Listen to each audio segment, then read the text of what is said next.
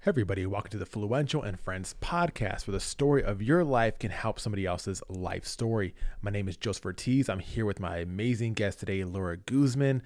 Laura, how are we doing today?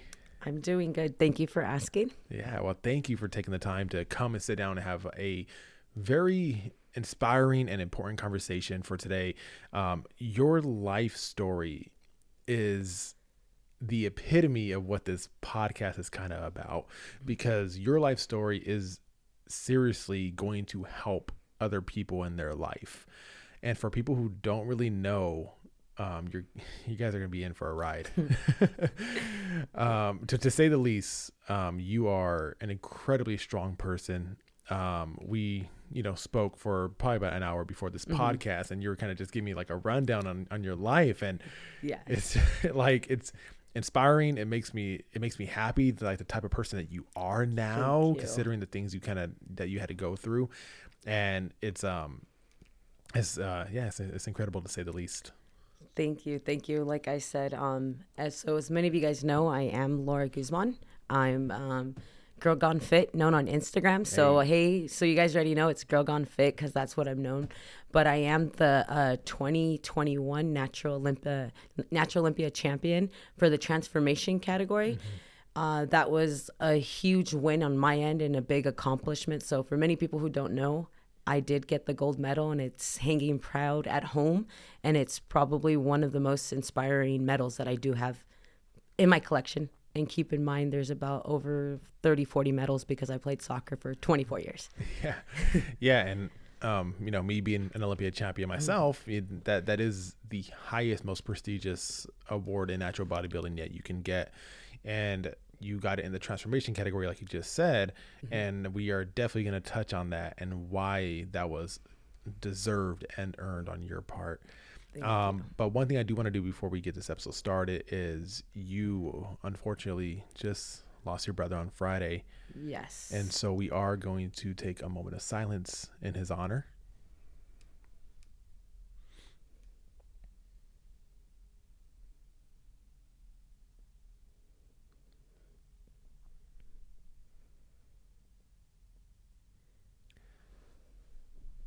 And for people who don't know, what is your brother's name? His name was Ernesto Guzman. He had the same name as my dad. Well, rest in peace to Ernesto. Thank you. I appreciate it. Yeah. I told you too before the podcast, I was like, the fact that you're still here 2 days after, it's I truly appreciate you for taking the time. But you said you wanted to do it in his honor to come on here still and make this appearance. Yes. So just a little quick backstory. Last Friday, they had found him unconscious. He was in the restroom. He suffered a severe brain aneurysm. So when we did arrive to the hospital last Friday, we were told that he was basically brain dead and that there was nothing that they could do because, unfortunately, they don't know how long he was down under for. So at that point, the ventilators were just keeping him alive. So we came to the decision. He has his kids, which is my beautiful nephew, Pooh, Maximo, and Vanity, and we allowed them to make that decision because that was their dad. So we gave him the 72 hours. So we were supposed to arrive back on Monday, and literally, as you as a trainer, I let my clients know, not out of sympathy, but just so they can know that, hey, I'm just on guard, like trying to figure it all out. And they were very understanding. But just real quick, so people can know, like that way you guys can learn as well. We had to wait till Monday. So we all arrived Monday. I got there we were going to pull the plug about 5 p.m. So I arrived to San Antonio Hospital around 3:30, and I just wanted to spend some time with him, an hour by myself, speak life and just thank him for, what he did for me and stuff. And 5 o'clock came, and we were told we weren't going to pull the plug. And we were all like, your emotions are just everywhere at that point. It turned out that when he renewed his license, he decided to be an organ donor. So we had to run tests. So it turned out that his organs were going to be able to get donated.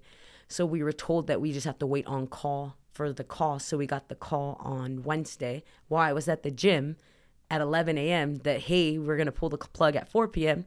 So then real quick, finish up the workout, was heading home, get another call. Unfortunately, the people that are receiving the kidneys their team's not ready till Friday, so sorry, cancel. So just a little backstory. Yeah, it's been an emotional week. Just kind of just waiting for the ultimatum because, we knew at the end of the day, nothing was changing on his health. There was no improvement. So he had mentioned it plenty of times that he didn't want to be in a vegetable state. And if, God forbid, anything ever happened, to not let him be in that state. So, yeah, just like I said, I wanted to come on here and I wanted people to know it's just like to honor him and just to show people I'm human. I cried. My emotions are still everywhere. I think I'm still like trying to process it. The whole week was just fog. And I call it a fog because if anybody's ever dealt with it, they're going to totally understand.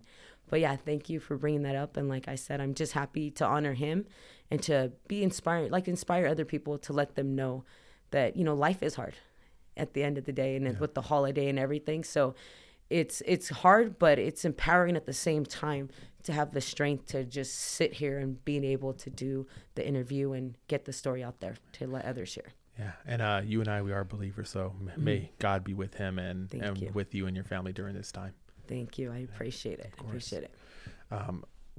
So I do want to segue out of that. But I do want to touch on today's topic, which is your story, your personal story. You have had a incredible weight loss transformation of 130 pounds. Yes. Naturally. Naturally. And looking at you today, you would never guess that you were in the 280s, which is insane. Like for me, I am 6'3", and I was overweight myself, and the highest I've ever got was like 260, 6'3", and so when I was looking at your Instagram and I was seeing those before pictures of you, I was like, oh my gosh, like she is a brand new person. Like it's incredible. Yes. And so before we even touch on the crazy transformation, I do want to touch on your past because you were an athlete. Yes. So I want to talk about when that weight gain kind of happened and where it kind of stemmed from, and then how we kind of got into the weight loss, right? Yeah. So go ahead and tell people like what you did growing up. So for many people who don't know, but if you know, my cousins call me the prodigy of Laverne. I was known for goalkeeping to this day, and I played soccer for 24 years. I played throughout high school. I actually even played in college. I got a full ride out to Missouri Valley, private Christian university. And then I came back. And after I was done with college, I ended up playing semi-pro. And in 2018, we actually won the Southern California State Championship, which for semi-pro, that's the biggest thing that you can win, going back to the Natural Olympia. Same thing for soccer. So it was awesome to be able to like do that. Keep in mind, I was always like thick my whole life. So it was just really never, I was really never thin. Like I think the only time that I was ever like skinny was I decided to have a quinceanera last minute, Hispanics. My mom was like, you want a quinceanera? I said no. And the reason I say this story is like, I decided to do keto. I don't know what I was thinking. It was like 2006 and my cousin did keto. So I hit him up and I'm like, hey, Hondo. He's like, what's up, prima? I was like, hey, how do you do it? He's like, what are you trying to do? I was like, hey, I just need to lose weight because like I have a quinceanera, and I didn't want to be like the thick quinceanera. Like you didn't want to be that. So I was eating an apple and a banana in the morning and then just straight like keto for the rest of the day, like meat, cheeses and stuff. I lost 50 pounds for the quinceanera, but I lost all my muscle. So going back to soccer, I was like, wait, like I'd get on the field and I was known for ramming people down. Like you see those Instagrams, goalies taking out people, I would take them out. Like you knew not to get into Laura's box because if you got into Laura's box, there's a price to pay. And when I lost all that weight, like the keto, it was like, oh my God, like I can't hit people. People are hitting me down. Like I'm taking hits and I'm not used to it. So I was just like, oh wow, like, okay, this sucked. Like, all right, let's go back to thick Laura because thick Laura could play better. But yeah, like basically like my whole life I played soccer. I played for like different local clubs. I played adult soccer and I was always thick, but it never stopped me. Like I have videos of me flying across the goal. People are like, that's not you. Literally like just throwing myself across the goal. And I was known places like, when you walk in like I've told you my fan moment, like at the Olympia, you don't remember. I was like all excited. I wanted a picture with you. And to me, like you were like, you were like a big icon, you know, and that's for me was like, let me get a picture with them. So that's how I was known in soccer. Like when I walked in, like, oh, they were pointing. Yeah. And then being thick, if you didn't know me, you would think that I didn't know how to play. You're like, oh, like, está gordita. I heard that all the time. Like in Spanish, oh, she's fat. Like straight up, like, oh, está gordita, no sabe jugar. And I'm like, okay, then I no hablo. Like in soccer, I was always told, don't talk, just play. Yeah. Let your talent speak for itself. Yep. And then next thing you know, boom, I'd make the save. And they'd be like, oh, wow. Sí, ella sabe jugar. And then next thing you know, after the game, these coaches are coming and asking me to play with them, and I'm like, bro, like, don't you think like I know I'm Americanized, but I understand Spanish. Like I tell them in Spanish, I heard you talking crap about me right before the game, like, and basically saying that I'm fat. Like, okay, you call me fat, but it don't matter. But yeah, so going back, I played soccer and I loved it. I was just always a thick one. Like, you know, when the uniforms would come, I'd be a little tight, you know, the ASO league, I'd be like all tight and stuff. And I would always tell my mom, can you ask the coach if I could just use like a plain jersey?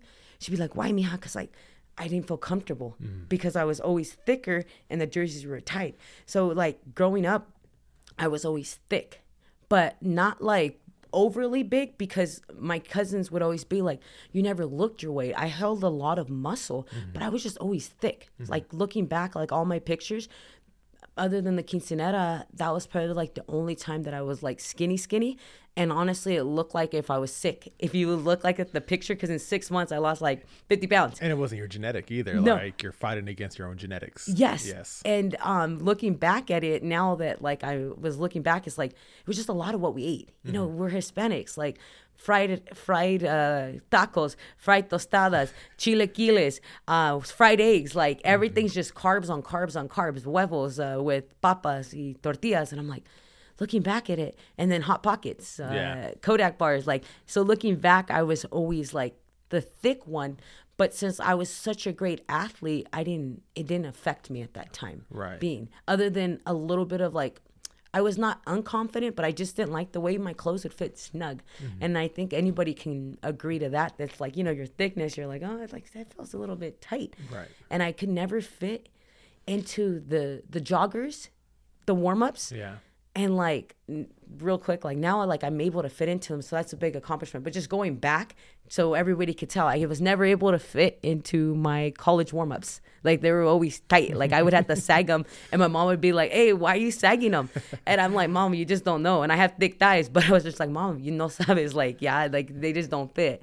So like basically, yeah, I was I played soccer and I loved it. Like honestly, I say to this day that was my first love, and my room is covered in trophies.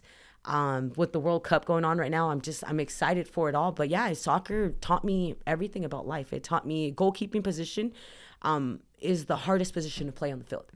So coming back to like how you're saying like how strong I am, a lot of it was learned through soccer. There you go. You have to be able to step on the field, and when they score that goal, you have to be able to switch. And I use that a lot now, switch over. So like, hey, they just scored, but I can't let myself down. Even with my youth program, I have to talk to the kids. It's all mental. So going back at it, thinking soccer helped me a lot with the whole bodybuilding and the whole mindset, because at the end of the day, we know it's all mindset. So yeah, I was an athlete my whole life, and playing soccer actually helped me transition with the whole bodybuilding and stuff like that. But I didn't start, so 2016, I know you're asking like when I started noticing like the weight gain. It was actually in 2016. That's when I was officially diagnosed with endometriosis. I was really sick. It was a trip. I had graduated from college in 2015 from Cal State LA. You know, and I was like the first college graduate, and it was like a huge moment. Like June, I was thinking about getting into law school. Like me and my mom were like looking at schools, and it was just like a proud moment for me. And I was just like on a high, you know, like I call it the high. I was on cloud 9.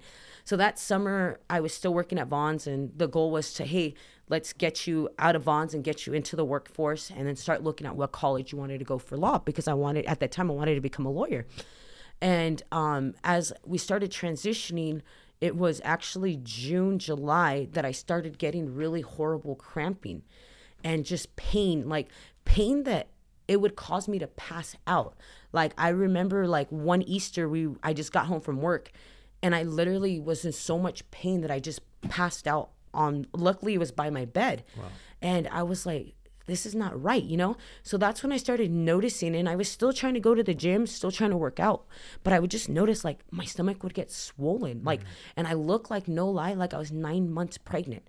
And there was no way that I was pregnant at the time. Like I was not sexually active. So it was alarming because it's just like, and obviously waking up with a flat stomach and then looking 9 months pregnant. So it was June, July, August, and then finally September, I got my first gig, like my first job, like, oh, hey, like it's going to be a good job. And then I remember I walked into the new job and the lady's like, hey, hon, are you pregnant? And that moment just to this day, like, what the hell? It's like, there's something wrong. Yeah. So I go to my mom and I was like, Mom, she's like, what? I was like, Mom, like, I just don't feel good. Like my stomach is hurting. I'm in pain. Like I just feel like somebody's just stabbing me in like my stomach. And then she's like, what, mija? I was like, I just don't feel good. And then she's like, all right, go to the doctors. So we go to the doctors and I'm back and forth with doctors. They're drawing blood. Finally, I got to the point to where like, you're a guy, but like, and I think people need to know endometriosis causes you to hemorrhage. So there was months on end that I was on my period for 2 months at a time. And I'm like a healthy, like 24-year-old girl, like just graduated college, like just about to start life. Mm-hmm. And all this just hit. And I was like, wait, what the hell? So I was like, I was losing faith at that point. I was like, God, like I did everything you've ever asked me. Like I'm a good person. Like I'm making my mom proud. I'm making my family proud. Like why me? Why me? And I kept asking why? Finally, an amazing doctor in Laverne and him and the nurse, I always say to this day, they saved my life. I went to him because another doctor told me that I was crazy. I walked in and I walked in and I was like, hey sir, like, you know, this and this is happening. Like, I don't feel good. And he's just like, oh, you're just fat. Like, you're just big. Like, you need to lose weight. And I'm like, no, like, I'm telling you, like, I don't complain. Like, if I'm telling you I'm in pain, I'm in pain. He's like, oh, well, maybe you should just go see like a psychologist. Maybe you just need some medication. And God forbid this word, but I straight out told him F off and I walked out of the office. And I was like, at that point, losing hope. So I got to this new doctor's. I was like, I called insurance. I was like, I don't want this doctor. They're like, okay, we'll send you to this.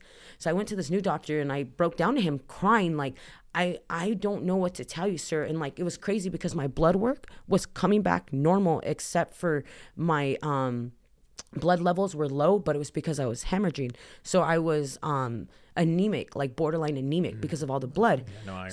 Yeah. So at that point, the doctor's like, let me just send you over to an OBGYN. And then my cousin's wife, I was telling her what was happening. She's like, you know what? Go to this doctor and tell him that you think you have endometriosis and ask him to test you for it.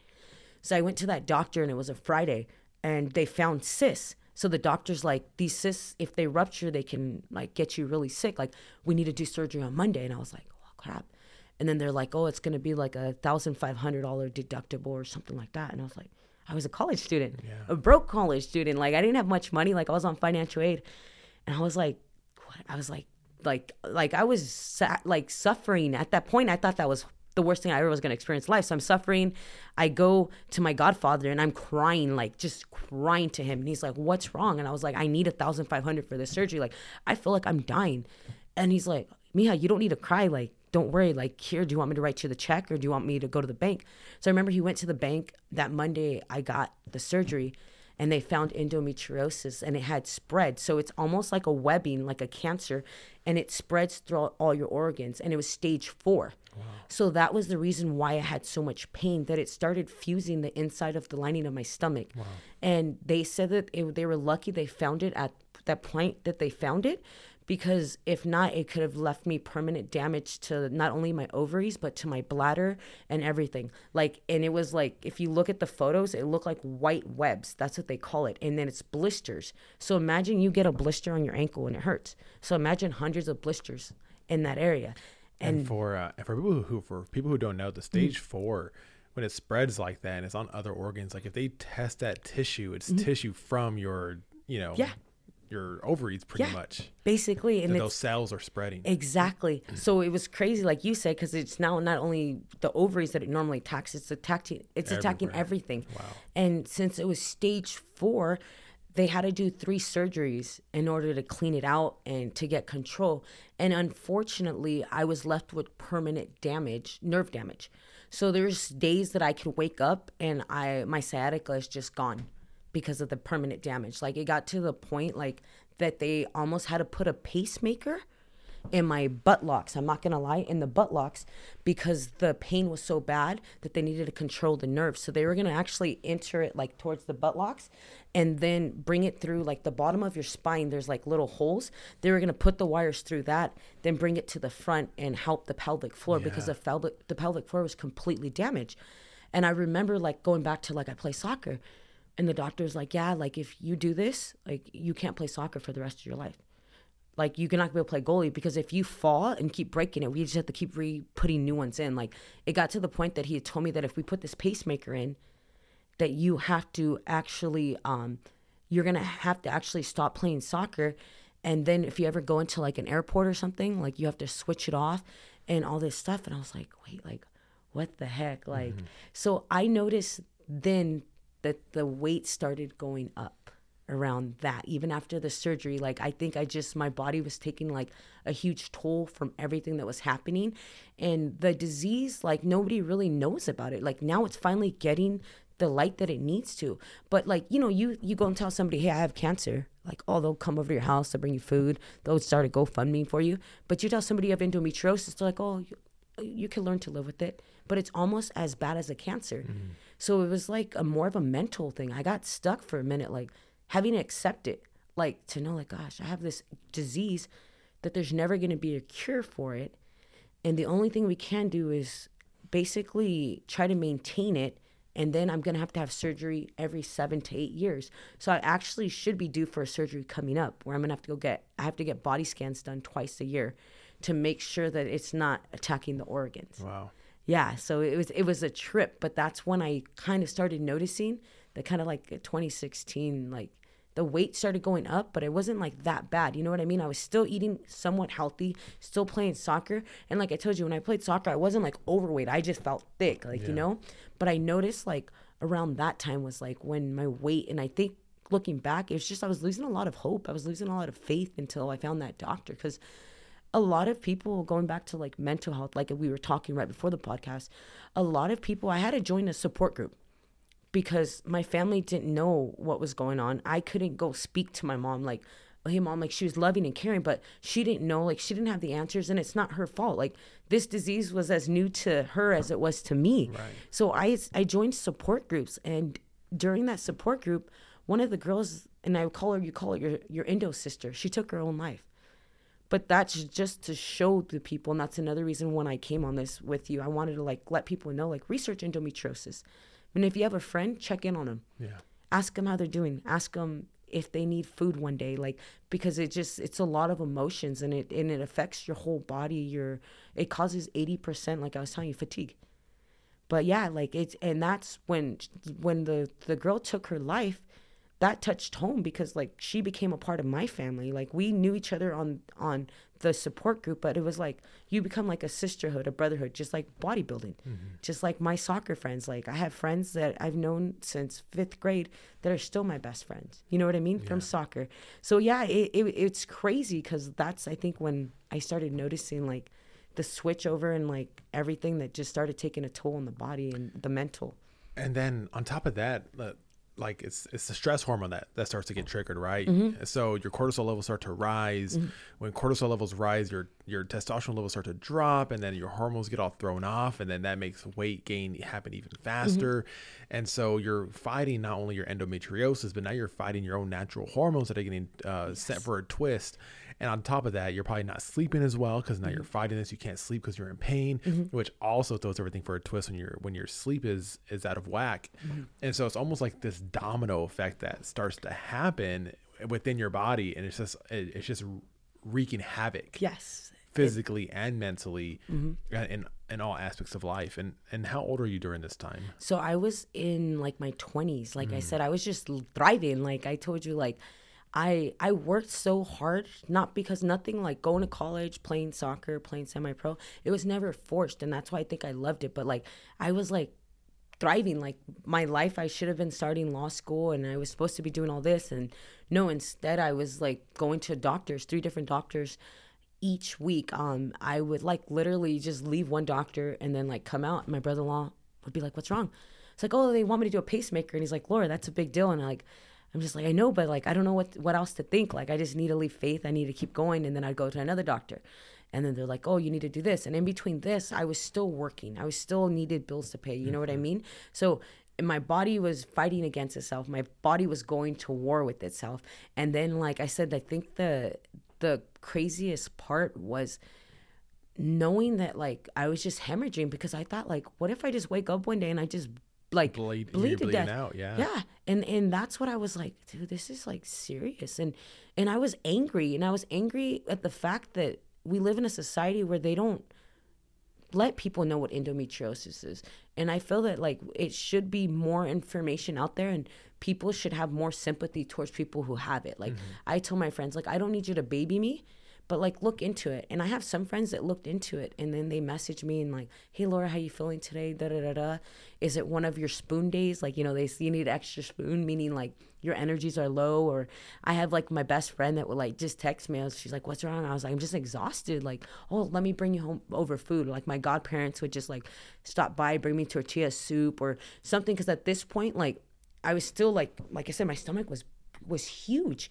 And then the surgeries were so much pain, like, and then they're just cutting everything up. So even though I don't have like big cuts, and then I'm on top of this, I have a C-section cut because they had to reconstruct the full ovaries. Wow. So I was told at one point that I might not even be able to have babies because of the cyst taking over the ovaries. So when the cyst took over the ovaries, the doctor wasn't sure if he was going to be able to salvage my ovaries. So when I did go into surgery, I was told that I was going to wake up, and then there was going to be a possibility that my ovaries were removed and I wouldn't be able to have any kids. So Wow. I remember waking up from surgery and I asked, are my ovaries here? And then the doctor looked at me and she's like, yeah. And I just had like a moment and just like happy tears, like, because like that's your womanhood, you know what I mean? That's like, you know, you have your family. We're just talking how much it's amazing to have your own family. And so like at the end of the day, it's like you want to go to college, you want to graduate, and you want to be successful to raise your family, and to know that like there was a possibility even to this day, because I've yet to try, that I might not be able to have kids because of this disease. So it took a toll, like with everything. Did the doctors mention what possibly could have caused it, or if do they have any idea? Genetics. Wow. Genetics. And it's a trip, because going back to the part that I told you in the beginning as well, like I was always frustrated, like not angry, but just frustrated. Like I was a healthy kid, like playing soccer. Like I would literally, like while people were out partying, I would be in my backyard throwing tennis balls, catching to get my hand-eye coordination faster. I would get ladders, cones. Even at one point, I remember stacking like cans, like, you know, cans, and I would just like run through them. But that's what I would do. Like I was always just being active. And even though I wasn't like skinny, I was still like in good condition. Like even my coaches would always say your feet work is fast, because I was always practicing. So I always was like, I was frustrated like with everything. I'm like, I'm a healthy person. I was in college, and when I was in college, I lost a little bit of weight, like got a little slimmer during season, because you wake up at 6 a.m., you go to keeper training. Then right after that, you go eat, you go back to conditioning. Then after conditioning, you practice. So like going back to the fact, like I was always like moving and healthy. So knowing that like, gosh, genetics caused this, like not even something that I did caused it. It wasn't like that I was out partying, out doing crazy stuff that is making me, you know, feed the disease. But it was just frustrating to know that like I became like, I can't say the word victim, but I got a disease that the Lord tested my faith. So like going back to getting diagnosed in the surgery, I remember like right after the surgeries, after the third one, after going to the support group and stuff, and I made a decision with myself that day. I said, I'm either going to fall victim to this, or I'm going to be the warrior. And so I went that night, and my mom was, rest her soul, she was pissed. I went because I just had like 3 back-to-back surgeries, whatever. I went to the tattoo parlor, and I told him, he's like, what do you want? And I was just like, put God is within her, she'll not fall. And I have that right here. And it has a bird, and then it has a cross. And I put that there because I told myself I was never going to fall victim to this disease. And after seeing that lady take her life, I never had that come across my mind. But it was just reality sinks in. Like, this thing can drive you nuts. So I went to the tattoo place. I came home all happy. My mom was pissed off because she's like, Mija, you just had surgery. He's like, you shouldn't be having tattoos. But for me, it was a moment that I said I had to do it. And that's what keeps me going. And I look at it. Constant reminder. Mm-hmm. And I have it right here. So when I'm having a bad day, something, I just look over at it. And I always like, people always ask me, well, who's she? That's me. Yeah. And they're like, what do you mean fall? And then I'm like, at a grocery store, like trying to pick out a birthday cake for my nephew. Like, I don't want to go into the full story. Like, if you want, go to my Instagram. You can watch my story there. But yeah, like, it's just something like that. But it's just a reminder. And with that type of disease, it's just, like I said, you have to put it in your mind that you're not going to fall victim to it. And there's a lot of adversity that you have to overcome with the disease itself. Yeah. And it's constantly fighting you, like I told you. And that's, some days you don't know, like, because I could just wake up one morning and a flare-up happen. And that's it. And I have no control over it. And that was just the first disease you got diagnosed with. Yes. So let's talk about the second one. Mm-hmm. Unfortunately, right? Mm-hmm. So let's go into that. So the lupus. Yes. So when did you get diagnosed with that? That one was shortly after the endometriosis. Wow. I kept getting, like, right in here, like the thyroid kept swelling. Mm-hmm. And it was like to the point that where I couldn't breathe. And I'd go to the doctors and they're like, what's wrong? They're like, and it was crazy because they would take my oxygen level was fine. So at first they thought it was my asthma. Mm-hmm. And I was just like, I can't breathe. Like, it's like, and they would touch and it would be all swollen. And then it would, the reason I started noticing, I started getting like a red rash. Mm-hmm. And it was embarrassing that I would wake up. On your cheeks? On my cheeks, mm-hmm. all over my face, a red rash. And then my mouth would just have like sores all over, like flare up, like red. And it would be so like painful that I couldn't eat. Like, I would force food in me and like just to eat because you have to eat. Yeah. But I remember just like even basic like rice, if it touched the top of my mouth, it would hurt.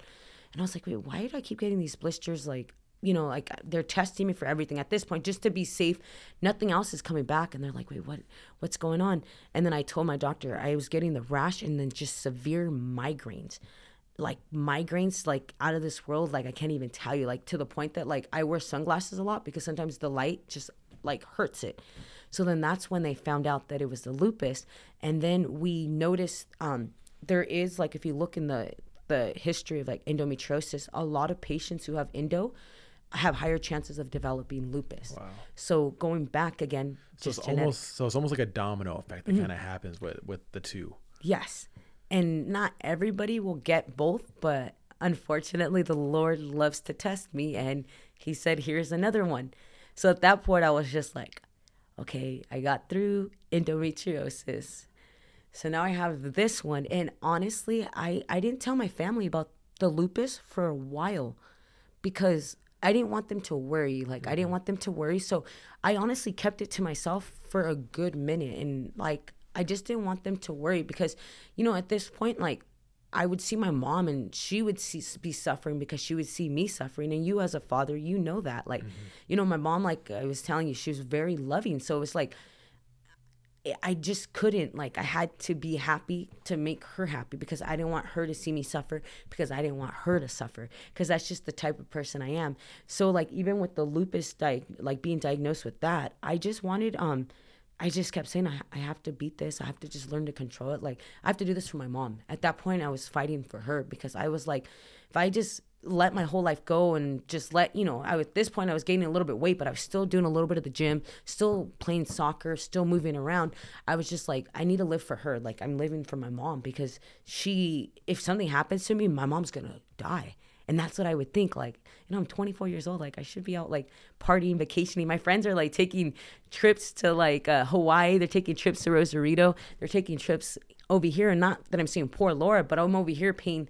I went into debt, actually. Yeah. I went into debt because of my disease. Yeah. Over $10,000 in medical bills. So for people who don't know, mm-hmm. Because you're only the second person I've ever known who has lupus. Mm-hmm. So I'm not sure if it's just really that rare or if people just don't want to talk about it if they do end up having it. But what is lupus and how does it affect you in your day-to-day life? So it is like basically like everybody lists it differently, but it's like basically an autoimmune disorder. Mm-hmm. And it can be controlled. Like if you learn like a certain diet, it might work for me. It might not work for you, but mm-hmm. you kind of have to learn your body. And it's crazy because if it doesn't flare up, you're fine. But when it flares up, and it can cause like, going back to the rash, it can cause the migraines. It can cause like swelling of the joints. So like, for instance, playing soccer 24 years, I always dove to the right because everybody shoots to the right. There's some days I wake up and like my hip and my knee are like completely stiff, like where I have to like bend over and like pull manually up. pull with your hands, pull my leg up. And usually I'm noticing that my lupus flares up around my endometriosis when the time of the month's going to come. So it like back to the domino effect. So now you have endo pain, you're starting your period, and then all of a sudden your lupus is flaring up. So it's like at that point you're just trying to like, control it. And then if anything, I don't believe in like narcotics. I don't believe in painkillers. Like if I'm taking it, I have to be in severe pain to take it. So like at that point I just take like maybe a Tylenol and stuff, and it's not even that it's really going to help, but it's just so I can think clearly. Because if not, like my mind's just like thought on the pain. And then it was trippy because going back to the lupus and the endo, it would cause my blood pressure to go through the roof. So when I'd go to the hospital, they would rush me to the back and start doing EKGs on me because they're thinking I'm having a heart attack. Yeah. But it's because lupus and endo causes all that pain. And your body's under so much stress. Yes. And so it's just like more of a painful and like honestly a ticking time bomb because you don't know when the bomb's going to go off. And it's just learning to live with it, but then just having to live in the unknown each day, because like even being healthy sometimes it's like a kick in your face when it flares up. Yeah. So it's just like one of those things, and it's really hard at the end to look back at it like, oh, it causes this, it causes that. But it's also empowering to learn, like you're learning more about your body. You're learning how strong you are. You're learning that you can do this. And a lot of people like can't take simple pain. Like, somebody breaks their leg and they're like, oh my God, it hurts. Like I dislocated my shoulder and I was perfectly fine. Like I wasn't even crying or nothing. My cousin was practically crying for me. He's like, what the hell? Like, but that's to give you an example what endo and lupus causes pain. So your pain levels, like you'd be at a 10 probably crying, and I would still be smiling at a 10. And the only way you would know that I have that much pain, because my blood pressure would go up. So then at that point with the lupus, they would have to, going back to the swelling, I would get injected with steroids to try to get the swelling to come down. Yeah, because lupus can attack like certain organs. So like it can cause the closing of your throat. If it goes in, it can attack like your kidneys and stuff like that. So you're always wanting to keep an eye on it. And that was the reason I told you earlier that I get like 2 body scans like a week, like each year. And if there's something that's a little bit off, the doctor will go through and get more testing done just to make sure. But like because of the lupus and the endo, I always have to get tested and just to make sure that everything's looking the same, because at any point a flare-up can cause permanent damage if it's not stopped in time. Yeah. Man. Yeah, that's insane. So as you're going through this, obviously you're fighting 2 diseases now. And are you kind of putting fitness on the back burner now? Yes. So at that point I was, because for like a cool minute I was working out. Which is also very understandable, right? Like I hope you're not kicking yourself in the butt for doing that either, because it's very understandable. Yeah. So at that point, like I said, fitness was just going into like the back burn, because like at that point I just was trying to stay sane, like mentally. Yeah. So for me, it was just like go to work, go play soccer, because soccer was always my outlet. And that's why I tell people like soccer saved my life. Like, so it would always just be soccer and that. And then prior to that, like I said, I was like never fit, but I was like in decent shape for a good minute after college.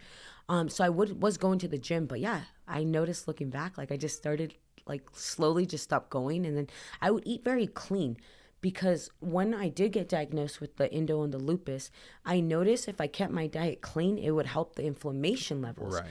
So I did kind of started eating a little bit clean, but with everything that was going on, there was just some days that I had no appetite. Like you're in so much pain that you just like literally have the energy to go to work and then come home. And then like, you're a gentleman, and I meant, this is just the reality of it. But like, there's minutes that like I would have to run to the restroom at work just to change so I wouldn't go through. And that's embarrassing. Like you can ask any woman, and I'm pretty sure anybody out there, like that's what you always fear when you're on the time of your month that you're going to go through. So yeah, like the lupus and the endo was so bad that it was like causing all that. And I remember there's times at my soccer games that at halftime, I would have to run to the restroom just to change, to make sure that I wouldn't go through. And keep in mind, it's only 30-minute halves because it was like Mexican leagues. So like usually it's 45-minute halves, so it's 30-minute halves. So imagine that, just 30 minutes and then having to run to the restroom and run back. Wow. Yeah, so it was crazy, and I was like to the point where sometimes I didn't even want to spend the night at somebody's house, like a friend's house. Right, because you're embarrassed. Yes. Yeah. Yeah, so that's like I struggled, and like I said, I just played soccer and just threw like kind of fitness to the back. Like I just was more focused, like just trying to stay happy at that point. Like, and soccer was making me happy. Like it had my happy moment and stuff like that. So as you're going through these months and years, you end up hitting your heaviest weight ever of 280. Yeah, 285. 285. And how tall are you? 5'5" and 5'6" on a good day. Yeah, I always tell people 5'5", 5'6" on a good day.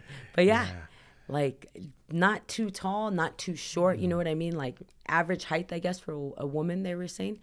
But yeah, and it was crazy, 285, and it was a trip because I knew it was bad when my soccer clothes no longer fit. Because remember, I was telling you, they would fit tight.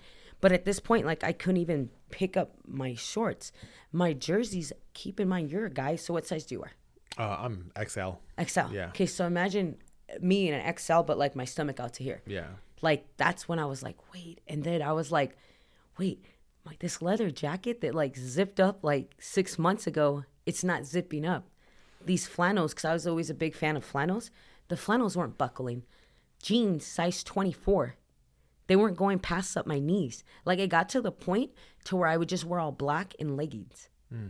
And leggings because, like, you know, they don't, it's okay. Like, it's like, they're not too tight.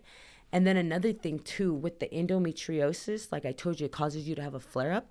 So you look like you're 9 months pregnant. So sometimes wearing jeans, like my jeans can go on in the morning, and then afterwards they won't fit no more. Not because of me, but just to give you an example, because my stomach flares up. Right.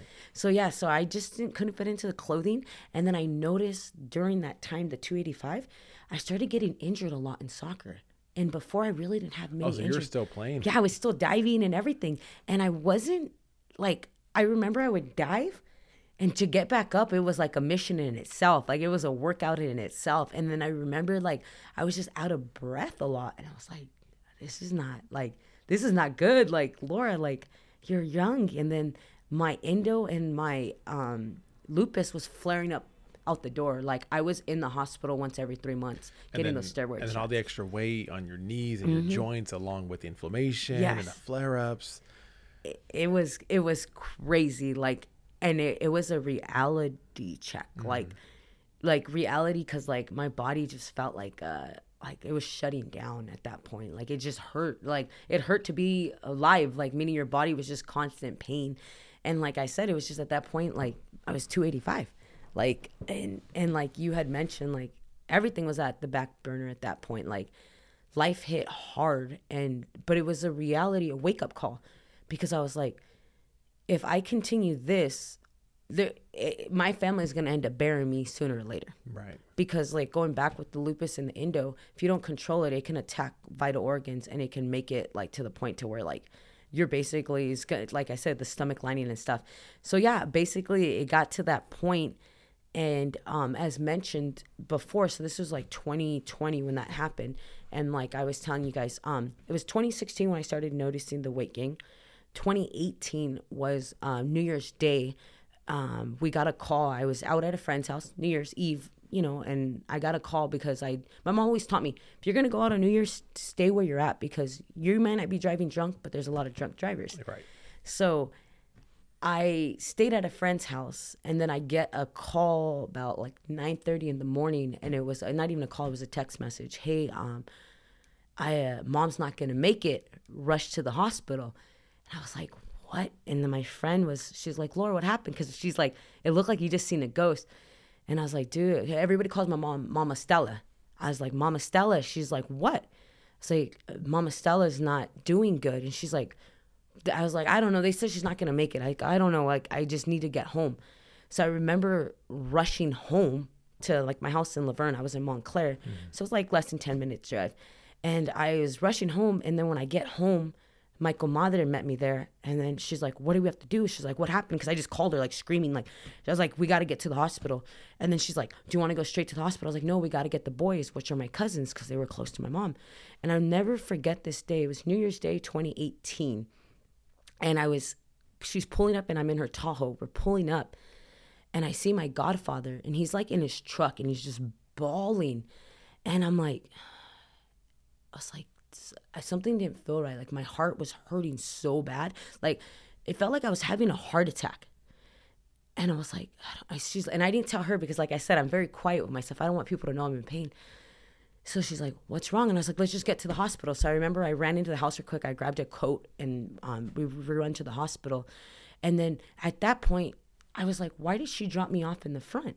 Because she dropped me off in the front, and everybody else went in the car and went to park. I'm like, why are they dropping me off? So at this point, I'm confused. I'm like, wait, what's happening? And San Dimas Hospital, the doors open, and my brother-in-law's walking out, and he just, he's like, hey, your mom just passed. And I was like, what? I was like, oh, crap. Like, I remember, like, just started crying, and I was, like, walking down the hallway, and it felt like it was like 100 feet, but it felt like it was 100 miles. And I'm going, and my family, my aunt and uncle didn't know at the time that I knew. So they pull me to the side, but I remember just walking, and as I'm walking, like, everybody's staring at me, and I'm like, what are you guys staring at? Like, what are you guys staring at? So my uncle, my aunt pulled me into the room with my other godmother, and then they sat me down, and they're just like, hey, like, your mom passed away. And I was just like, oh, crap. Like, you can go ahead and say, like, she's in the room. They're going to allow you to go in. So just briefly on it, she broke her femur. And when she broke her femur, she had to have a major 8-hour surgery. So she was diabetic, so it really wasn't healing right. So around the Christmas time during 2017, because it hadn't been 2018, I was like, she was in and out of the hospitals. And then that night before, I had just got back from a soccer tournament. And when I got there, the paramedics are driving her off because she was at home, but she wasn't feeling good. She started like vomiting and stuff. And during that year, a stomach flu was going around. So we're guessing she might have caught it or she got something. She was just vomiting. Turned out that her kidneys and stuff started failing. So they had to put her on dialysis. They were told because she kept vomiting, so they weren't sure if it was because of the kidneys or like the flu or whatever, to not leave her unattended. So the nurse left my mom unattended, and she was on her back. And when she went to vomit, she ended up choking on her own vomit. Wow. Yeah. So she passed away in 2018, and that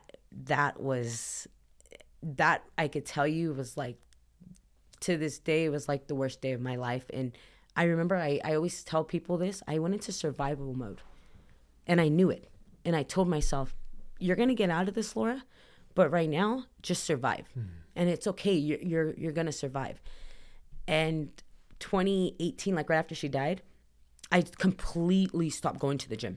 Like completely. Because my mom, when in my house, in my backyard, her room would be right there. So when I was working out in the backyard, she would always peek through. So like every time I would go try to work out, I would think of her and I would just start crying.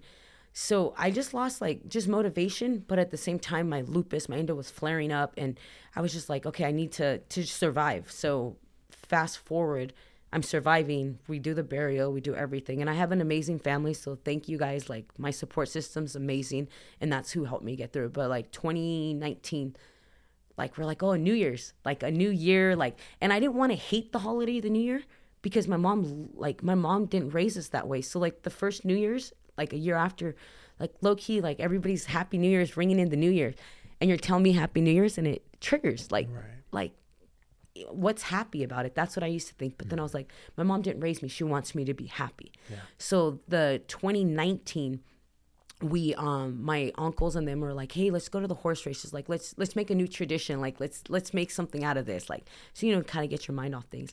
So 2019 hit, and we're happy. We're like, okay, Happy New Year's. The worst is behind us. Like, okay, we got past 2018.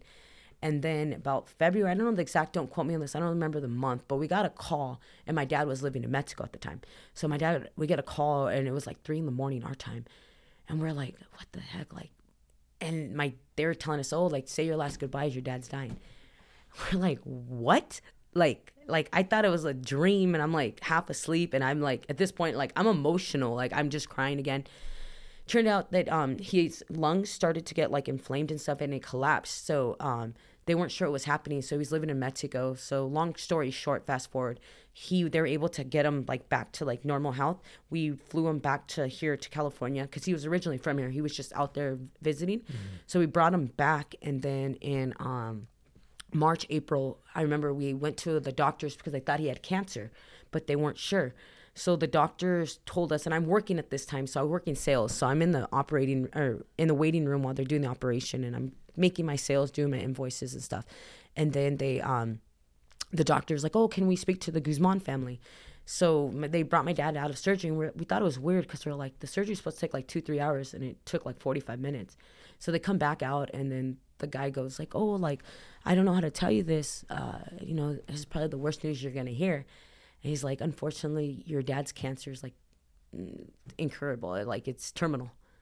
And then me, my sister, my brother looked at each other and we're like, oh, well, that's not the worst news. Like our mom died last year. And I remember like just looking at this guy's face, and he wanted to cry. Like just looking, and we're just like, oh crap. Like we're in it for another one. Like here goes another long haul. So then we were told to get the hospice, take him home, and at that point just kind of just take care of him and make him feel as comfortable as he can. Yeah. So we take him home, and we're still dealing with my mom's death, and we're still like just trying to process everything. So take him back home. We start taking care of him. So we took turns. Like my sister would go to work, I would come home and take over. Like what I mean. So we're back and forth, and then slowly but surely, just started just like his health kept going down, and then like the week before he died, it was another holiday. It was what is it? May, Memorial Day. That weekend, I was supposed to go out with my friends to Mexico, like to Rosarito, and I didn't go. But that week, he was asking for my mom, and he was asking for his mom. So we kind of knew the time was coming. Right. So then he passed away that weekend, but it was difficult. Like I remember like taking care of him, and then he got to the point because the cancer went to his brain where he could no longer like remember. So he was calling us bad names, but he wasn't a bad person. It's just his mind's gone. Right. So that took a lot. And then, like I said, my weight gain just started going. And then it was 2020 that we go back to Santa Anita, and we take a picture.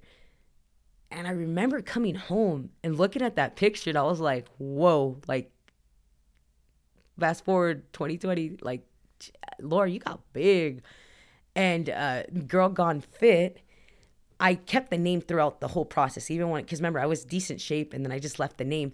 And I remember my cousin telling me, oh, you're Girl Gone Fat now. But I remember, like, I'm not changing this name because I'm going to get fit again. So then my journey started with the whole weight loss. And at that point, it needed to, because in 2020, in the month prior to that, my flare-ups were so bad that I was in and out of the hospital, like, getting steroids. And I said, if I don't change, it's done. Like, my family's going to end up freaking getting a call that they don't want to have to get. And my sister, my brother, they need me. So within 3-4 years, endometriosis, lupus, you lost both parents. Like, man, you there's just so much to process there. Like, just on my end, just you talking about it, like, I'm trying to process and all of this, I'm still trying to process. It's crazy. I mean, it's barely 2022. That's not a long time ago. No, not at all. And it's crazy because I seen that photo and I was like, this isn't me. And my mom, when I was in decent shape, when she was alive, she'd always say, oh, at least mija, because my mom had I loved her panza, so I always rub it for good luck. I always call her my Buddha, and my sister laughs, but she knows I love it. Like, but my mom was always thick. Like, my mom was diabetic, but she was always a thick lady. So, like, my mom, like, even when I wasn't fit, she would like my body. She'd always like, oh, like, you have such a nice stomach, like, compared to, because she was never. So when I seen my weight, not only my weight, my health, I was like, dude, my mom would not be proud of me. And I remember it was 2020, and I remember it was around the wintertime. And the reason I'm saying this, because I feel like it's an important part of the story. I went to church. So normally I didn't go to church on Sundays because I was always playing soccer. So it rained, and then I was like, you know what? My family kept telling me, why don't you come to the other church? Because they're like, soccer's like, as a joke, church. I was like, why don't you come to the other church? So that day I was like, I'm going to go surprise my family because they would go to a church in Claremont. And I was like, I'm going to surprise them. And I remember I got there late because it was last minute cancellation. So I remember walking in, and as I walk in, like my family sitting in the front and stuff. And I was like, sat in the back. And I was like, I didn't want to go to the front because it had already started. And never forget, just that day, the song that came on, and I just felt the Lord in me. Like I was just in that seat and I was just crying. And to me, that was the day, because it hurt because I wasn't there to say bye to my mom because I was out partying, and like it ached me. It was eating away at me. And I was like, that day I felt that she was at peace with me, and then I was at peace with her. And I cried, and I remember like that was my life-changing moment. And that day there was a quote that I read, and it doesn't go exactly like this, but it says, I promise it's real. Just keep praying and go write a story that you can't wait to tell me on the other side. So I vowed in January of 2020 that I was gonna lose weight, and I didn't want to do bodybuilding at the time. I just wanted to lose weight to make my mom proud, and so that I can create this beautiful story, so that when I get to heaven gates, she's gonna be able to hear all about it. But I know she's watching. She shows me her signs all the time. But yeah, the journey started, and that's when the pandemic hit. So I got furloughed from my job because I was selling aviation parts. So at that point, I'm just stuck at home. And I was like, kind of January, I slowly started losing a little bit weight. Like I wasn't focusing, but like I said, I kind of started dialing it back in. I would go to the gym 3 times a week. So by the time I reached out to my past coach, Daniela, I was around April when I messaged her. So I had already lost like 20 pounds by myself because, like a lot of it's just bloat, water weight. Right. So I lost that. And then in April, she started training me at home via Zoom just 1 time a week. And then the other days I was just working out, or I'd go across the street to the park. So it was another empowering moment, because I'm like, well, everybody's like drinking, going crazy. Like I'm taking my health like serious. And the weight started coming off. Mm-hmm. And I started feeling better about myself. Like, I think like that life-changing moment in the church, that clarity, like I just felt that like everything was going to be okay. And it was a moment that I was like, I felt like I was living again. And I feel that, like I told you on January, the day my mom died in 2018, I said I was in survival mode. I was no longer in survival mode. I felt like empowered. And I think that's another thing that helped with my weight loss journey, because like if you look back at the photos, I was always smiling. Like, you know what I mean? Like, and then you see little changes, like, oh, like that shirt that used to fit tight, it fits now. Or I'd buy like extra large t-shirts, like, and then all of a sudden they didn't fit no more. But at first I couldn't fit it. I was in 2X, you know? Yeah. So when I got into extra large, I was happy. So then slowly but surely it all started dropping. And then I just continued my journey. And I was working out at home. I was following my diet to the T, and I was just living life. Like I was feeling good. And just seeing like people being inspired by my story, it helped me. Like, and also talking to people. And I at that point too, I became more open with it. Like I told people, like I started like telling people how I felt and getting my story out there. And so people thought I was inspiring them, but they were inspiring me at the same time. Yeah. So I was just working out in the backyard, like literally lost the first 100 pounds just in the backyard. Wow. Yeah. And that was just like simple squat rack. We didn't have much, because remember how much the weight equipment went in? And like quadrupled over the pandemic. Yeah. So we had like really nothing. And then I just remembered like me and my cousins, like they like to work out. So their friends would come, because we call it our bubble. So if you're within our bubble, you can come over. And they call it, the joke is First Street Gym, because I live on First Street. So my cousins were like, oh, how much are you charging for membership? So, it was cool, because like we're in the backyard, we're working out, and then I'm seeing like weight come down, and then I started getting DMs. Like, so this is like, April, May, June, ready going into almost the following year. And I'm like, I'm losing all this weight. People are DMing me like, oh, you're inspiring me. Oh, I see you doing this. Oh, I see you that. So I just kept going with it. And then I lost a good amount of weight. And I was like, you know what? Like bodybuilding, like it didn't sound like fun, because you got to remember, like the whole soccer shut down.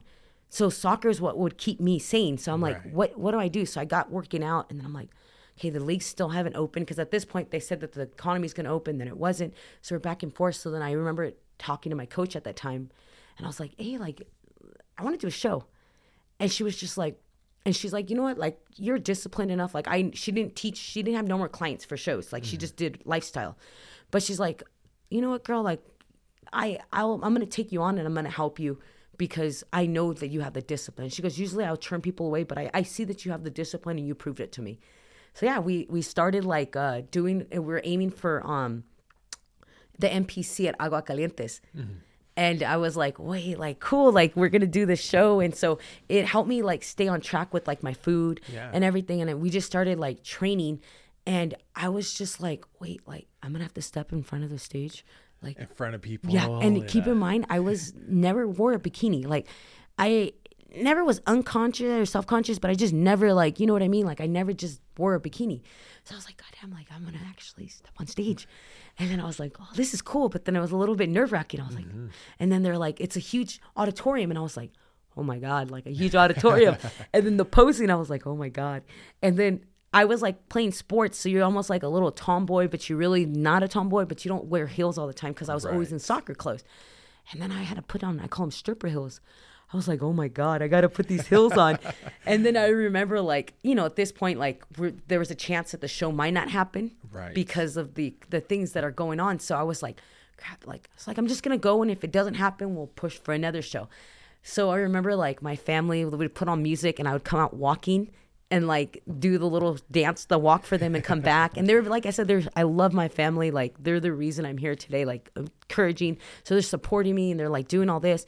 And then I was like, cool. Like, I went and I stepped on stage and I said, another moment, I was like, I did it. Like, and at that point, I didn't even want to win. Like, you were talking about your first show. You were just like, yo, I just wanted to do it. Do the best. Yes. Yeah. And like, it was like, and then I remember like sitting backstage and people finding out my story. And they were like, wait, what? Like, you lost that much weight and you have no surgery? And everybody would like claim that I had tummy tucks because I have the incision from the endo, which is kind of like a stab in my back. Like, you're telling me this is a disease. That's the reason why I have it. Right. So if anything, I shouldn't be having a flat stomach because I was 285 pounds, yet alone with the incision. So I just remember being backstage and just like getting that vibe, the happy vibe from everybody.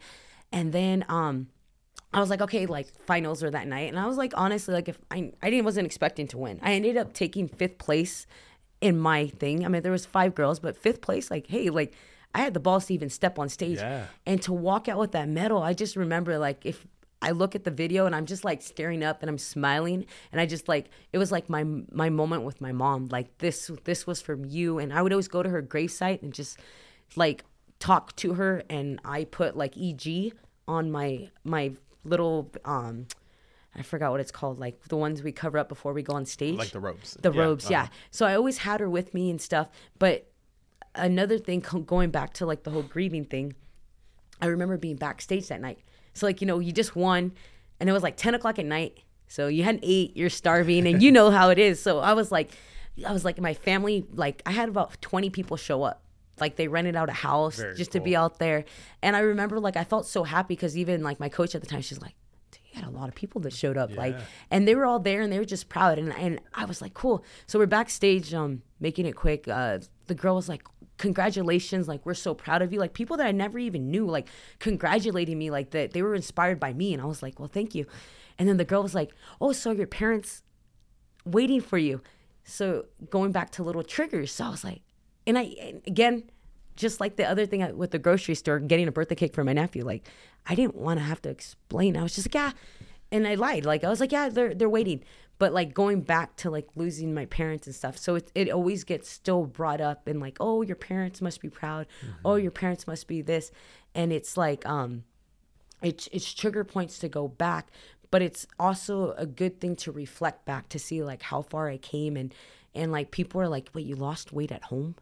And that's why I was like, yeah, you can technically lose weight. And it's just the diet. Right. And it's just like crazy to think that like, even though I was going through all this different stuff, I still stayed on track. And like my family was like inspired by the fact that like, you know, everybody's eating like pizza, drinking beers, and Laura's over here with their meal prep. Yeah. Or Laura's doing this, Laura's doing that. And they were just always shocked. So you were talking about Iron Man, the magazine. Yeah. So we were going to do one show, just like you mentioned. I was going to do one show, and I'm not going to lie, I fell in love with it. Like, it was something that I felt in love. So I told my soccer friends, like, oh, I'm going to give up soccer. I'm not officially retiring, but I'm giving it up. So then we found that Ironman show, and we're like, my coach is like, we could just do it. At the time, I was like, oh, you know, it would be kind of cool because it was the day of my birthday. Oh, okay. Yeah. So I was like, oh, but then that means I was the type of girl that liked to celebrate the whole month for my birthday. So here again, the second year in a row, I can't celebrate because I'm on a diet trying to lose weight. So I was like, okay, cool. So I did the show and then I won. And I was like, oh, like this is cool. But the best part was to be able to tell my story again. Mm-hmm. And I've always felt that like my story should be told to help as many people as I can. Because like I told you, I really wish I had people to help me, to guide me, to talk about it. Absolutely. And so I remember like just going on stage and then like saying I was 285, and that was the lowest weight I weighed in that morning was 155. And the trippy part about it is my mom was born in 1955. Yes. Wow. So 155, and I was just like, that was her. That's Mama Stella. So that was another like great moment because it also opened up many doors for like Women's Health to contact me. Generation Iron Man magazine even used a few of my photos on their thing. And so I felt like it was cool because like I never wanted the limelight to be like, oh, I'm a celebrity, but more of like just to expose and get more people inspired and stuff. So it kind of just started like picking everything up. Like a lot of people are getting inspired. And then it said that I qualified for the Natural Olympia. So my coach was like, what do you want to do? And I'm like, oh gosh, I'm like, at this point I'm already, like 7-8 months into prep. And I'm like, oh gosh, like this is my first time competing. And then I was like, oh, okay, what do I do? I'm like, oh, but like, it was like debating, like, should I just reverse out and then just call it a day? So no, I ended up going to the Natural Olympia. Mm-hmm. And here we go again. My family's out there. And then I took it. And it was another moment like, wow, like, Laura, like 2020, you were 285 pounds, like your disease was taking over your life. And then now you're here, you're doing it. And not only that, like the discipline, I felt like bodybuilding saved my life during that time as well, because it kept me on going. And then keeping, you know how your diet has to be so clean. Having my diet that clean controlled my inflammation levels. Right. So there was only minor flare-ups that I would have here and there, but those are just natural minor flare-ups. But I was no longer like my stomach going out big no more. I was no longer bloating. So even though people are like, oh, bodybuilding diet's boring, but it actually was a good diet for me. Like I'm not just saying eating rice cakes, but I'm just saying keeping it very simple helped me control my inflammation levels. Right. So at the same time, I was like, cool, like I'm competing, I'm transitioned my whole life, and I finally found a diet to like save my life. Because remember, before that my endo was just going left, going right, going this, and I was going down like a bad path because like I was 285 pounds. I was like Laura, if you don't stop this, like what's next? Like you're gonna just end up like in a freaking hospital, like with machines and more medication and stuff like that. So yeah, like going back is basically the whole weight loss, and it's great to know that I did it in the backyard for the most part. And then once everything started opening up, then I started going into the gym. But it's like I tell people like that working out at home allowed me to actually train my clients on Zoom. And I know how to do all different stuff because I'm in the backyard. I'm like, okay, if I superset this, I feel it more here and I feel it more here. So I would only train with my coach once a day, like once a week. But every other day I was working out on my own. Yeah. So I was able to like figure out all these different routines. And then like people were like DMing me like, hey, what do you recommend for this? So I was kind of like helping people out, like training them without even knowing that I was training them. And then it basically, I was like, okay, I was working. And then I was like, you know what? I'm going to do personal training. I'm like, everybody keeps asking me. So I went into personal training, and that's where we're at today. Yeah. Very cool. Yeah. And that's the nice thing about bodybuilding is that since you came from like the soccer athletic competitive background, I noticed that a lot of top level athletes, as they get older and they find bodybuilding, they kind of use that same competitive mindset and transition it into the sport of bodybuilding. Because it's a good way to stay competitive at your later years of life when those other sports aren't really available too much anymore. And it's a good sport to do because the risk of injury is very low as well, because it's not like a bodily contact sport. Exactly. Back when I was growing up, probably 11, 12 years old, I had an old baseball coach. His name was Clarence Hardy. And I'll never forget being a kid, and he would always say, he would like, baseball's right here between your ears. He would always do that. And me being a dumb kid, I thought he literally meant there was a part of my brain that baseball, a baseball part of your brain. And as I got older, I realized what he meant was like baseball, like sports competitiveness is all mental, right? The discipline, the focus. And I think about that till this day. Like when I get ready for a competition, I'm like, when I'm tired, when I'm weary, when my legs don't want to move anymore, I'm like, it's all here. Yeah. It's all mental. Yeah. So. And it honestly is. It's like, at the end of the day, it's all mental. And then like, you know, like knowing that like I'm still blessed to be able to do what I'm doing and have all the diseases that I have, because it causes 80% fatigue. So for me, it was like, I was like, wait, like I'm still stepping on stage and I'm this, like technically I shouldn't be doing this. So like I said, it was empowering. And then going back to, you know, like you were saying, transitioning your sport. I played soccer my whole life. So guess what my identity was my whole life? Soccer player, an athlete. And I was always like wanted to perform. Like I wanted to be a performer because that's what you do. Like, and goalkeeping was a performer. So when soccer shut down, I was like, my identity, like, and it's honestly crazy because I was just having a conversation 2 weeks ago with my friend's brother that just finished playing AAA. He played college baseball, and he's like, "It's weird, huh?" I was like, "Yeah, your identity, huh?" He's like, "It is, huh?" And I was like, "Yeah, it's like you're it's a whole new transition." Because I go, "What? You're used to performing," and he's a pitcher, so you know the pitcher's almost like the goalkeeper. So it's crazy, like just like you were just mentioning how like, you know, you played soccer. I mean, you're an athlete, and a lot of people transition to bodybuilding, and that's the reason why I think it was motivating for me, because now I found like a new identity. Like I feel like bodybuilding, fitness is like where the Lord wanted me to be. And I feel that it's helped me mentally, physically, and just overall my well-being and stuff. It truly is an amazing, beautiful story of where you're at today. From everything you had to endure, the things you're still battling today, because the endometriosis, the lupus, the loss of family members, like that's never going to go away. No. That's something you're going to be having to fight through day in, day out. And to see the way you're able to contain that and transfer it into something positive, into something so powerful, is so inspiring. Thank you. Because we talked about this at the beginning before the podcast, and I was like, there's people out there that just have one, you know, and they shut down their life, which is still understandable, right? Because, you know, pain and suffering is to, you know, to each their own, you know, everybody handles it different ways.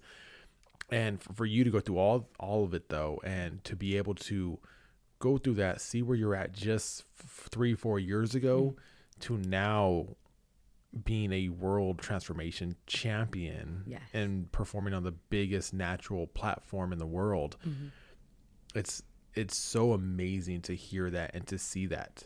And you know, like I said at the beginning of the podcast, your story is truly the epitome of what this show is all about, what this podcast is all about, where your story is gonna flood people's minds that may be suffering, struggling, going through hard times, and not knowing if there's a way out, if there's going to be a light at the end of the tunnel.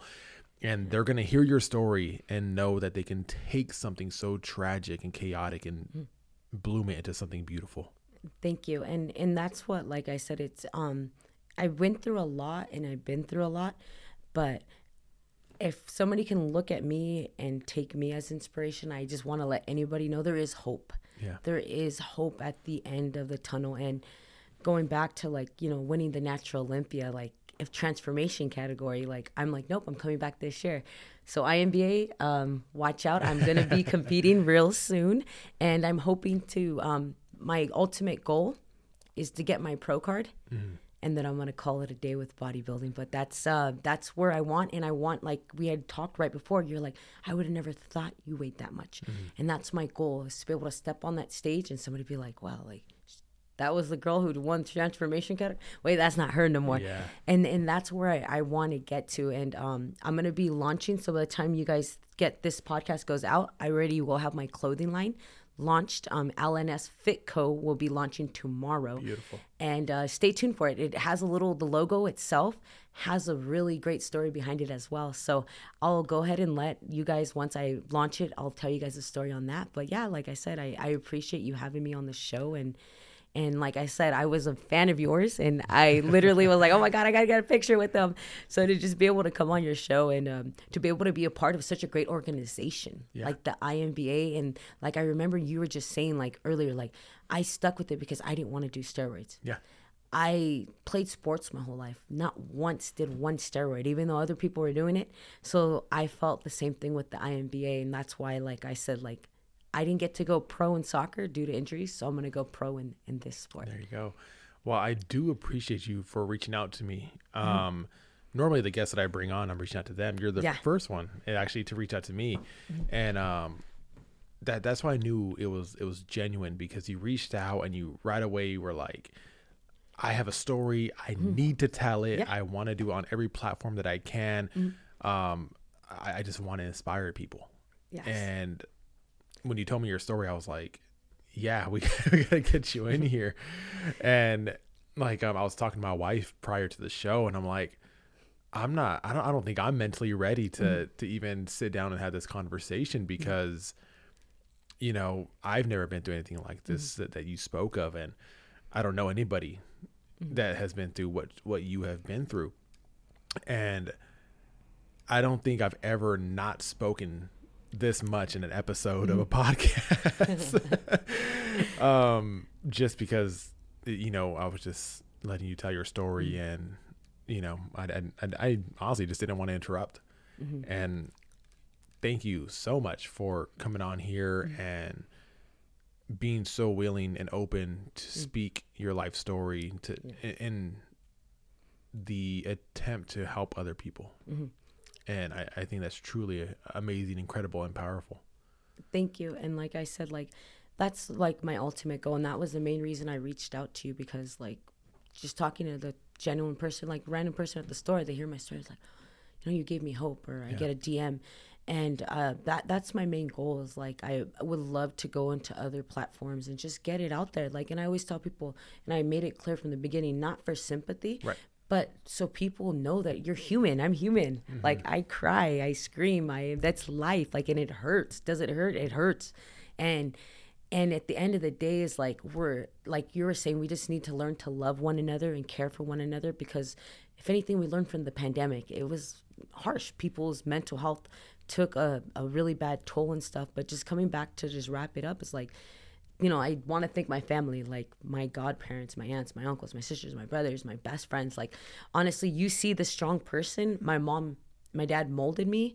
I know I got a lot of my mom, but like, I have a loving, supporting family. And that's why, like, I tell you, like, even if I could help make a stranger smile, like this lady at Sprouts yesterday, she looked like she was having the worst day of her life. And the next thing you know it, I was so nice. And like, she just had a light up smile. And then for me, asking her, how was her Thanksgiving? Like, you know, like, to me, it's just like little things like that. If anybody else takes anything from this, I hope you take something, make somebody say, tell that person their hat looks cute. Tell that person, I hope you have a good day. Hold the door open. It's just little things like that that make this world a better place. I completely agree. Tell people where they can find you on social media.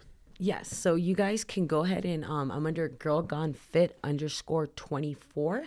So you guys, like, honestly, like, I know I just went over a little glimpse, but you could literally see the whole transformation, the whole story, because I posted, like I mentioned to him, throughout. Like, you'll see the dirty mirror in my backyard. So it all literally started in my backyard. You'll see videos of me, like, being like, you know, when I was that big, like, doing jump squats. I couldn't even do 10 burpees when I started. Like, I had to do 3, 3, and 4. And it took me 15 minutes to do. I do 10 burpees in between my sets now. So if you guys like, go see my story. If you guys have any questions, go ahead and directly just DM me. And if anybody needs to talk or anything, I get random people that just want to talk, you know? And just DM me. Like I said, I'm human. If I don't get back to you guys right away, you're not bothering me. But just like the end of the day, if you guys need anything, you guys have any questions, if you're going through something that I spoke about, or if you have any questions, ask me. Like I was mentioning to him, I'm not a doctor, I'm not an expert, but I'm willing to tell you what I've been through if it's going to help guide you with your journey as well. Absolutely. Laura, it's been a pleasure. Thank you you so much again for taking the time to sit down with me and have this very important conversation. I do truly appreciate it. Yeah, like I said, thank you so much. And like I said, if we change 2 lives with this podcast, we changed 2 lives. But yeah, I'm happy, and I'm hoping that this does help out as many people as we can. Absolutely. For everybody watching and listening, if you guys are watching on YouTube, be sure to like and subscribe. If you guys are listening over Spotify and iTunes, you guys can leave up to a 5-star review. That's an easy way to support the podcast. Thank you guys for tuning in, and we shall see you guys next time.